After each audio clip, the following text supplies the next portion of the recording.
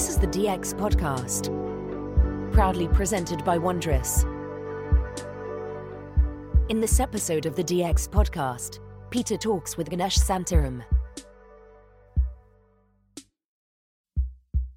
Well, hello and welcome to the 8th episode of the DX Podcast. Today we have Ganesh Santaram joining us.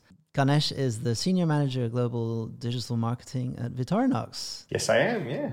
Thank you, Peter. Thank you for having me. Thanks for joining us. Thank you. I know we tried forever to get on the podcast, but we finally managed. Well, at least you made it over to our DX meetup. When was that? Was that last year? No, it was actually earlier this year. I think February, perhaps. Oh, God, time flies, man. Yeah. And everything that's happened in the meantime is absolutely mind-blowing. Yeah, it's been a hectic ride for everyone, I think, in this time period. Yeah. How have you guys been coping with all the changes? Well, I mean, for us, it's been pretty good, to be quite honest. It hasn't been easy at all. We're pretty well equipped for this. Our whole office is set up to deal with the home office kind of situation, and our clients have been really cool about the whole situation. And obviously, everyone that works for Wondrous has been amazing in handling this situation from home. And now we've started opening up a little bit by bit. Yeah. But I mean, let's talk about you. Can you just kind of take us quickly through your past and how you got where you are now? Yeah, so my past, I actually started off in football. I think, where both of us, where we met initially working for team marketing. So my background's actually been in consumer insights, data, research, and analytics. And over 10, 11 years, I've been working in like sports marketing for team marketing and FIFA. And at that time, I think when sponsors started spending less and less of their budget on traditional advertising, like TV broadcast sponsorship or TV ads, and started moving more into the digital space, my background in analytics switched from, kind of the traditional insights and media insights, TV analytics into the digital side. And through that, I kind of transformed and started getting more, into content, digital content, and understanding how the data and analytics work, what works well, what doesn't work well. And through chance, actually, I got an opportunity to join Odlo, which is a sportswear brand, if you know, from, kind of the skiing base layer. I joined Odlo as they were going through a major restructuring and kind of just going towards kind of a lifestyle brand away from that kind of functional, technical product. And I was brought in to initially kind of revamp all the online marketing and digital marketing. And I slowly transitioned into actually launching and scaling their e-commerce platform and brand. So with kind of, having that solid data understanding and getting more into the technical e-commerce realm. And that kind of propelled me into the various retail sector of e-commerce and selling online, on Amazon and various D2C websites and retail partner websites. And from Odlo, I had a stint at Fossil for about 3 years in Basel. Yeah, so when I was in your neck of the woods. Just around the corner from where I was working at the time, exactly, yeah. Yeah, exactly, yeah. So I was at Fossil kind of managing all the D2C. Amazon was a big part of my kind of remit, looking at scaling, kind of the assortment and the sales basically on all the EU5 platform of Amazon. When I left Fossil, I took some time to work at Ava, which is a Swiss startup based in Zurich. And I helped them kind of scale their basically digital marketing and e-commerce team. So looking at, the setup, looking at the structure, how they, building blocks for digital marketing and e-commerce across all the different markets they were launching into. And as I kind of finished that project, kind of the startup environment was great. I really enjoyed it. Really tough overall in terms of just the pressure to keep costs low and to sell more and to, kind of justify the financing. Absolutely, and the all hands on deck kind of mentality. There's no mentality of this is my job and this is your job, but everyone has to kind of deal with everything, right? Yeah, and it was actually quite interesting because you had a lot of people who joined in, a lot of young people, but a lot of people who've come in from industry, people like me too, working at corporate environments. And we've all had a period of adjustment to kind of align on working in this kind of way, which is basically you have jobs to do and you look at the best kind of group of people who can get it done, and not about, this is my area, that's your area. And I think one of the things and one of the challenges, I guess, with every startup is you start like that and you kind of pivot back into traditional, more normal organizations. And I think, that's one balance. So as I left Ava, I ended up where I am now, which is at Victorinox, family-owned, amazing Swiss iconic brand, which is a great journey overall. Yeah, it's been good. Would you mind taking a step even further back and kind of maybe going into what brought you into research in the first place, and how you went about finding a university course that interested you at the time? Yeah, so I'm actually from Malaysia, as you know, originally, and one of the things that I really struggled with in the early stage was, like any good Indian family, you end up being a doctor, a lawyer, or an engineer, and those three things were not something I was actually interested in, or kind of the fields of study that I was actually good at, with the maths, advanced maths and physics and chemistry and stuff. So kind of any a lazy Indian child in school was looking at the best form of exit to get a proper education and set me up. And I ended up doing business and went on to do my MBA. And it was actually when I was doing my MBA, I really struggled to kind of think of what I wanted to do for my thesis at the end of the kind of journey.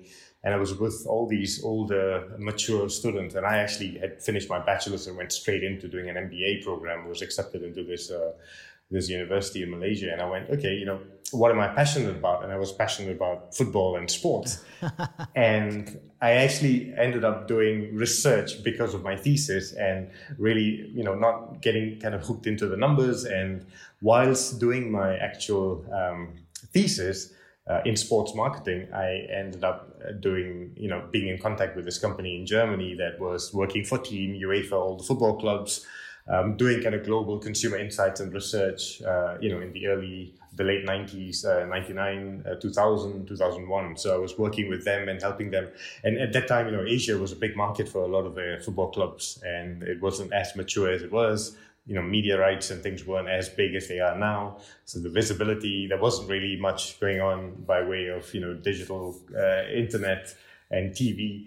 From the kind of the digital sphere of the content, and through that, this sounds so old, doesn't it? I know it does, yeah. So those were the days when you'd actually have to send video cassettes and DVD players around the world to record games and to look at whether people were buying ads and whatever was promised was being delivered for sports companies and federations. So I ended up doing a bit of work, and then I moved to Germany to intern for the company, and that's how it all became, kind of that research.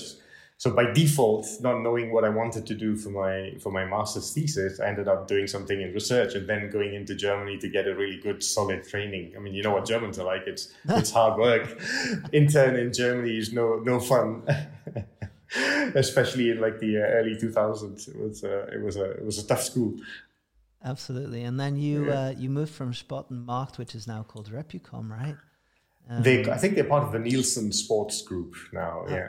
Okay. So Nielsen, and that was up in Cologne. Is that right? Yeah. So there was out in Cologne, and Nielsen Sports is what they're kind of rebranded now. Went through various rebrands. And so I moved after 3 years working there at the agency. I was then approached by Team. They were one of my clients. I was managing the account to come onto the client side. And that's how I ended up being in Lucerne, and have been ever since, haven't left.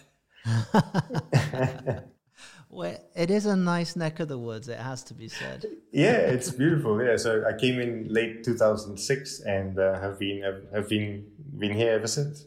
Cool. And what was it like for you back then, coming from Malaysia and moving to Cologne?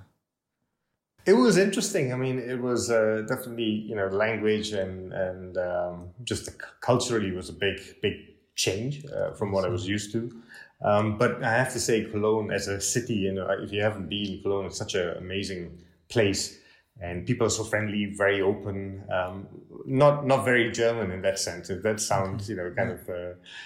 kind of right. And I had a great time in Cologne. It was so easy to meet people and friends. I have a lot of friends still based in Cologne.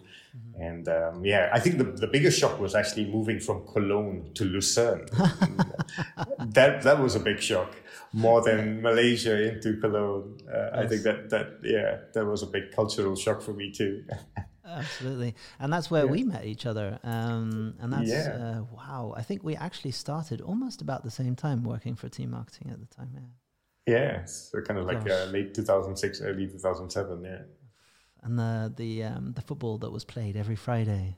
Yeah, it's one of the highlights. And I talk about corporate culture and ingraining kind of the values of what the company stands for. You work in sports or in football specifically, and having kind of that, taking the time out to network with your colleagues, but on the football pitch. Absolutely. That was something I think that created a bond for so many people. It was so hard to leave the company just because of that, I think. Friday football. Yeah. Forget the perks like Google with free food and stuff. Just play football every Friday lunchtime and people will stay. The value of being able to play football with your colleagues is massive. So, I mean, I've been talking about non-linear career paths quite a lot lately. And from first look, like at your CV, it would seem it's pretty non-linear. But if you explain it like that, it makes an awful lot of sense. It seems to have a red thread. And that's based in data and research, right? Yeah, and I think that's, kind of the thing I get asked quite a lot when I go for interviews and, my CVs. I think when you look at, especially now, e-commerce, digital marketing, you have a very clear track record of people coming in from either the IT background, for the e-commerce, if you're a head of e-commerce or a director of e-commerce and managing a global P&L in the business, you typically come from some kind of technical background. You've had that framework of developing the business. And some of the digital marketing side of things, you either, again, technical, or you come from a creative background and you've done some creative design work, or you're a very, brand-driven person. And I think within that entire setup, the building block is still data. And data is the one that gives you that momentum to be able to analyze things and make the right decisions, and also to be less emotional in some of those decision-making processes. And I think that helped me a lot throughout my career. And I think not being afraid of just taking some risks. And maybe I think the linear path of career is when you think of a trajectory going up, you build up a career and you want to take the next step higher. I haven't been afraid to kind of go sideways and maybe take one step back. Like even at Odlo, it was a step back in terms of, whether it's financial or even the kind of setup in work and the how many people I had reporting to me. It was a risk, but ultimately it again kind of probably upskilled me on the e-commerce side, the technical basis, to really then propel my career in the future. Of course. Oh, that's fascinating.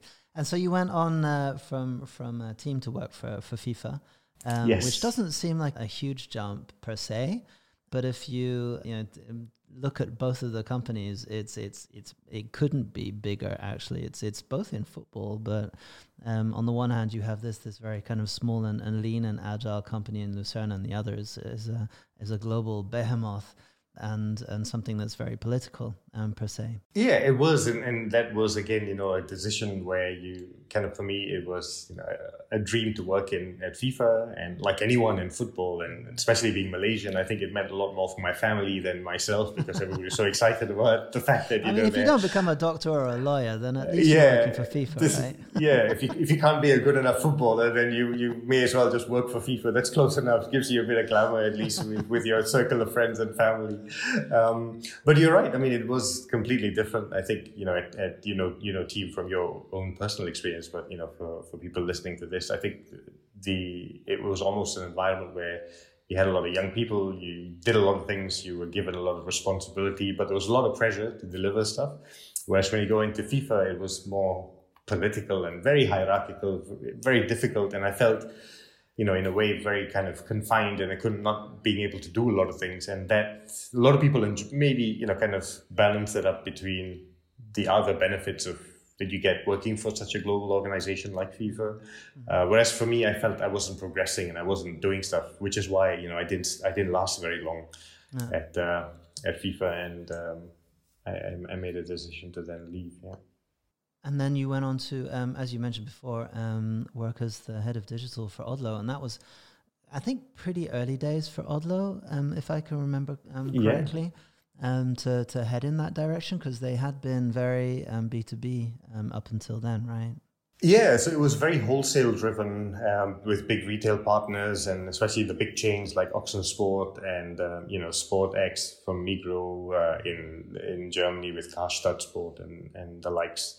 All over Europe. And one of the main challenges that the company had, Odlo, was to so they were going away from the kind of functional sportswear, athletic look and communication into more of a lifestyle. So if you imagine kind of the Patagonias and the North Face, that's what Odlo were trying to do. And in order to do that, they also started creating different types of cuts for jackets and outerwear. And it's very difficult to then, satisfy an existing consumer base that didn't fit or match that kind of aspirational consumer they were going after. And digital and e-commerce was the kind of mechanism that they were hoping would propel that growth. And in the early stages, it was quite a challenge because, we were losing probably the existing customers as faster than acquiring new customers. And to try and get that balance was quite a challenge to look at how best to start, looking at the communication mechanisms, building the infrastructure of the website, the e-commerce platform to go into new markets and expand, but equally then drive a lot of that, top line revenue and sales.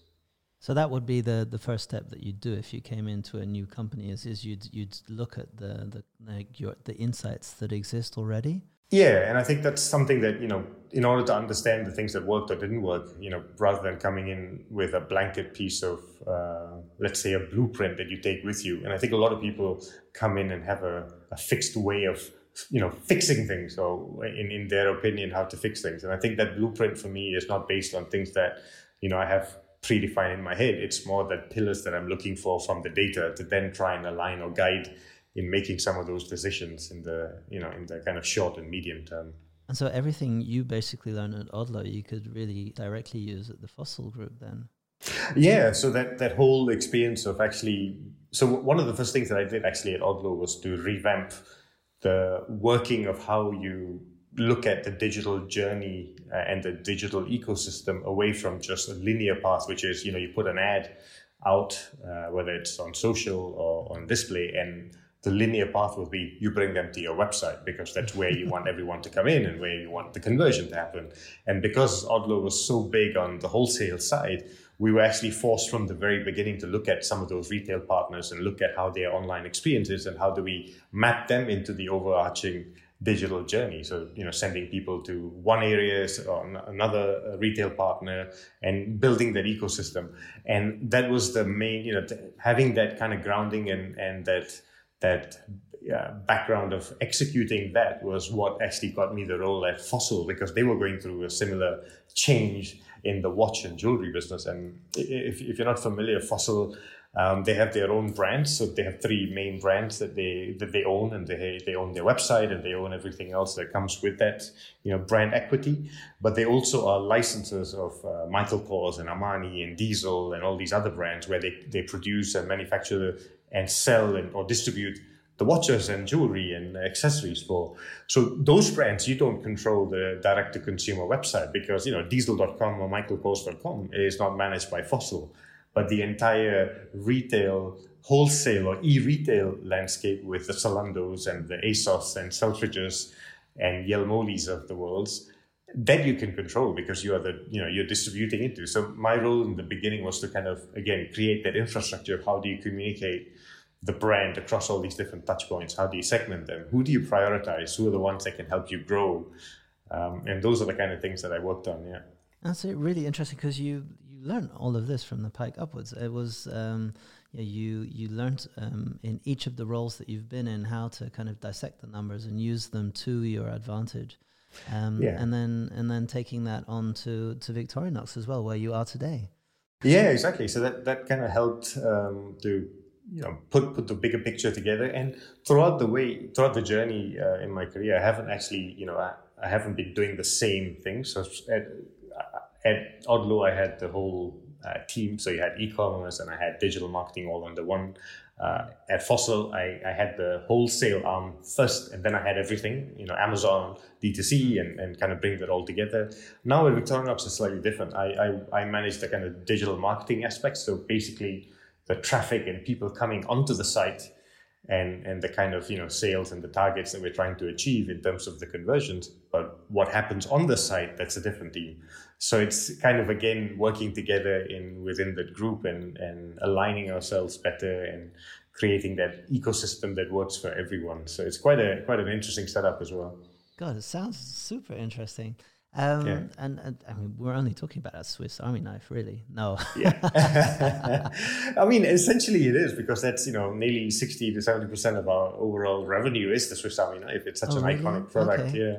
Cool. And how much of those, can I ask how many sales then go through the Victorinox website and how many go through your partners?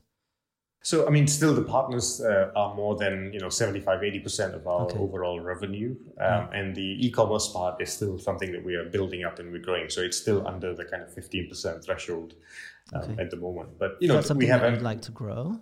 Yeah, it's definitely an ambitious target. And I think, we have a vision for 2025 where we would like to see like almost a 2 to 3x growth in overall turnover that we're doing from our website. And I mean, these are all things where, as a brand, I think all brands in the ecosystem at the moment have big major decisions to make, especially post-COVID. E-commerce is growing, and e-commerce is, everyone's now seeing the value of how important it is, and especially brands like in the luxury space and stuff. Everybody's kind of jumping on that e-commerce bandwagon, if you'd like, if I can use that phrase. But one of the biggest challenges within e-commerce is that you've also, if you are going to be serious about e-commerce, besides the infrastructure and everything else that you've got to have and really run that well, you've also got to make a decision on, are you going to play like an e-commerce brand? Which means that you've got to start tactically doing things like sales and promotional calendars and really being not aggressive, but in that kind of space in order to take a bit of that market share. But we as a brand, Victorinox, we've decided, because obviously we're also family owned, the family's decided that we will always be full price and we'll always be there with the brand experience, and we'll focus on more offering services and value to our consumers and focusing on limited editions and exclusives that we then only carry on our side versus retail partners. So we're trying to get that balance between both, growing as an e-commerce brand, not being, not having that whole arsenal of tools that you can, at your deployment to attack the market, but more around, how do we build that experience and how do we tell that story to consumers? So how easy do you think that's going to be to kind of become more independent towards platforms like Amazon, who are really kind of taking over the world and have become so important for so many different brands? Amazon is a big partner of ours, a very important partner in terms of our entire kind of distribution model that we have. They are one of, or if not the biggest key account that we have in our ecosystem, and that shows you already the importance. Us being a traditional brand. I think the balance is more around how do you create the right assortment strategy to fit each of those partners. I think the difference with e-commerce is that in the past, the kind of retail models of the old was, I think when you go into a store, the old days, the experienced retail or shop manager will say, stack it high and see them fly, because you just need a lot of stuff, a lot of things in there. And similarly for e-commerce and going online, it's get your products out everywhere as much as you can in every door. And you can't apply that same principles anymore. And I think the challenge is more, how do you curate the experience? What value is Amazon to your entire digital ecosystem, or kind of product and sales ecosystem, versus a partner like here in Switzerland would be a Globus or a Jelmoli, or even a Brack or Digitec and Galaxus. How do you fit all these different people together?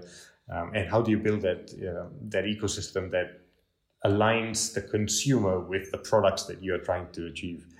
I don't think it's, in our case, we're not we fully understand that Amazon is an important partner. We're not fighting against Amazon. We're not trying to, consumers are already on Amazon.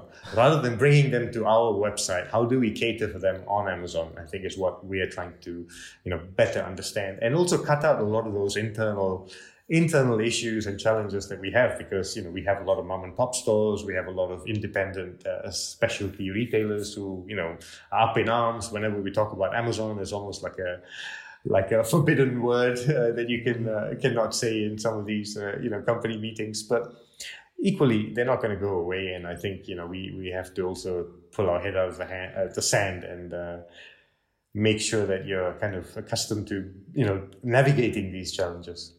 I mean, as you say, building the right ecosystem for a product is extremely important. And one thing that I've been hearing a lot lately, also around the data story and everything, is absolutely, like, not just having the data, but creating a story that fits with the data, and having that narrative that. You can use a narrative to help make the information readable for everyone. Like, without a story, you just have data, and most people can't really do an awful lot with just unfiltered data. So do you spend a lot of time, not just on the user journey, but also kind of visualizing this data? We do, and I think a good friend of mine, Boris, actually keeps reminding me about this quote. I think it's from The Economist or one of these magazines, which is, I think the tagline of The Economist, I believe, or Time magazine, is the story behind the news, right? So it's like you have a lot of news, but you need the stories behind the news. And I think that's quite an apt way of explaining the data, which is we have so much of data at our fingertips. They're not in a cohesive way, in a centralized database, or we have data in all different areas. But ultimately, what we tend to do is we look at data in individual silos and try and analyze it. But we've been fortunate that we try and at least bring some of our key data into a central point where we can then look at what that data is telling us. And I think that informs us on some of the assortment strategies. It informs us about what are the best things that consumers buy from us. And to give you an example, from the data, we talk about us as an e-commerce brand, and we want to grow and we want to sell a lot. So still, there's only that 80-20 rule. 20% of our products, we have over 1,900 SKUs on our website, but only 20% of those generate the 80% of the sales. Mm-hmm. So that means the remainder of our products, people are buying it somewhere else. So how do we see that? So we have this widget called Where to Buy, where we work with this partner, where we send traffic to Amazon from our website to see whether people buy. When they convert, we also get to understand what else are they buying, their basket composition. So we can look at trying to fill in the gaps that we have from our consumers to understand whether, if we think they're a practical consumer or if we think they're a discerning consumer, are they buying kind of the product adjacencies that would align them better to what we think they are, the practical or the discerning consumer. And more often than not, we are wildly inaccurate in terms of what we think who we think our consumers are. And I think that's really quite an interesting journey for us. Absolutely. And where do you think this journey might lead in the near future? It's hard to say. I think we are now focusing on actually looking at digital transformation for the whole organization. That's an area that, like every company now post-COVID, I think is focused on that. I think our journey is really to try and better align our core capabilities as a brand. What do we stand for, the quality, the values as a Swiss-owned company and an iconic Swiss-made brand or Swiss-made products that we produce, is to look at leveraging all our strong USPs. Like, we manufacture all our blades and knives in Switzerland, in Canton Schwyz, in Ibach. It's there, sustainability is a big topic. The whole kind of environment and everything else that comes into it is an important aspect. So I think our journey is more trying to look at, all the things that are in our archives historically that we maybe haven't been so conscious of communicating. How do we kind of distill that, and how do we bring that to the fore? And in the other part, on the distribution side, I think we're also looking more at how do we further align ourselves with the digital ecosystem that we are in, that we're moving towards. And I think the third part would also be in terms of us as a brand. What else can we do as a business model for Victorinox? We have the wealth of data and information. We have retail stores. How do we kind of pull all of that together, combined with our manufacturing capabilities and our product capabilities, to then look at different types of business models, be it a subscription model or whatever. These kinds of things, I think, is what's keeping us busy at the moment. And where do you see yourself gravitating towards in the near to distant future? It's a tough question. I mean, I quite like what I do from kind of the digital space and the e-commerce space. And, me personally, what I think will happen is that the kind of chief marketing officer roles out there in companies and stuff is actually going to be in the future someone who's come from that kind of digital and e-commerce background. And we're no longer going to have a chief digital officer or a chief marketing officer and these kinds of connotations. And I think, for me in the future, I would look to try and get myself more into taking the things that I look at from the individual aspects of the sales and distribution within the digital ecosystem and really make it into kind of a broader marketing role. So we're really, focused on growing. I also quite like, we have a brand within our portfolio called Wenger, which is, so Victorinox is kind of the mid to kind of the higher premium tier brand, and Wenger is more kind of the mid to lower tier brand. And I quite like the idea of maybe then, having the opportunity to take that brand and almost like a startup within the company to look at opportunities to grow and scale that to a different type of base, because we speak to a different type of consumer. It's more the kind of younger millennial consumer rather than kind of the Victorinox established, slightly older target audience. Yeah. Cool. And what do you do in your spare time when you're not thinking about data and how to get your products out there? I play a lot of tennis really badly, and I see a lot of parallels between the two of us. I know. I actually played tennis with Jamie, who's currently the CEO of a team where we both worked, and he was. I think he loves him. Sorry, no. I think he loves playing me because he always keeps hammering me, as opposed to when I play badminton with him, when I make him run. So that's So tennis and road biking. Okay. Cool. But those are the kind of two main things that occupy me, my spare free time.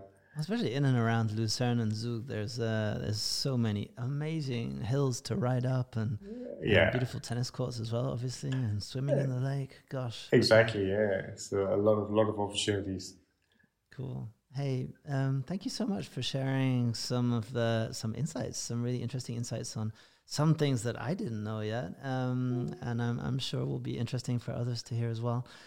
Sharing some insights on your career so far, and thank you for taking a good half an hour out of your day to speak to me. Yeah, no, thank you. Thank you for having me on, and it's always good to see you and catch up. Always a pleasure. Next time we should do this in person, and then you can beat me at tennis as well. Yeah, I'll let you win. You love me win, yeah, exactly. I'll take that. I'll take any wins at the moment. Cool, great. Hey, and have a great summer as well. Thank you. You too. Enjoy the break. Okay. Ciao, Kanesh. Bye. Ciao. Bye-bye. We have reached the end of this Digital Experience podcast. Thanks for listening. For further information about us, please head over to wearewondrous.com.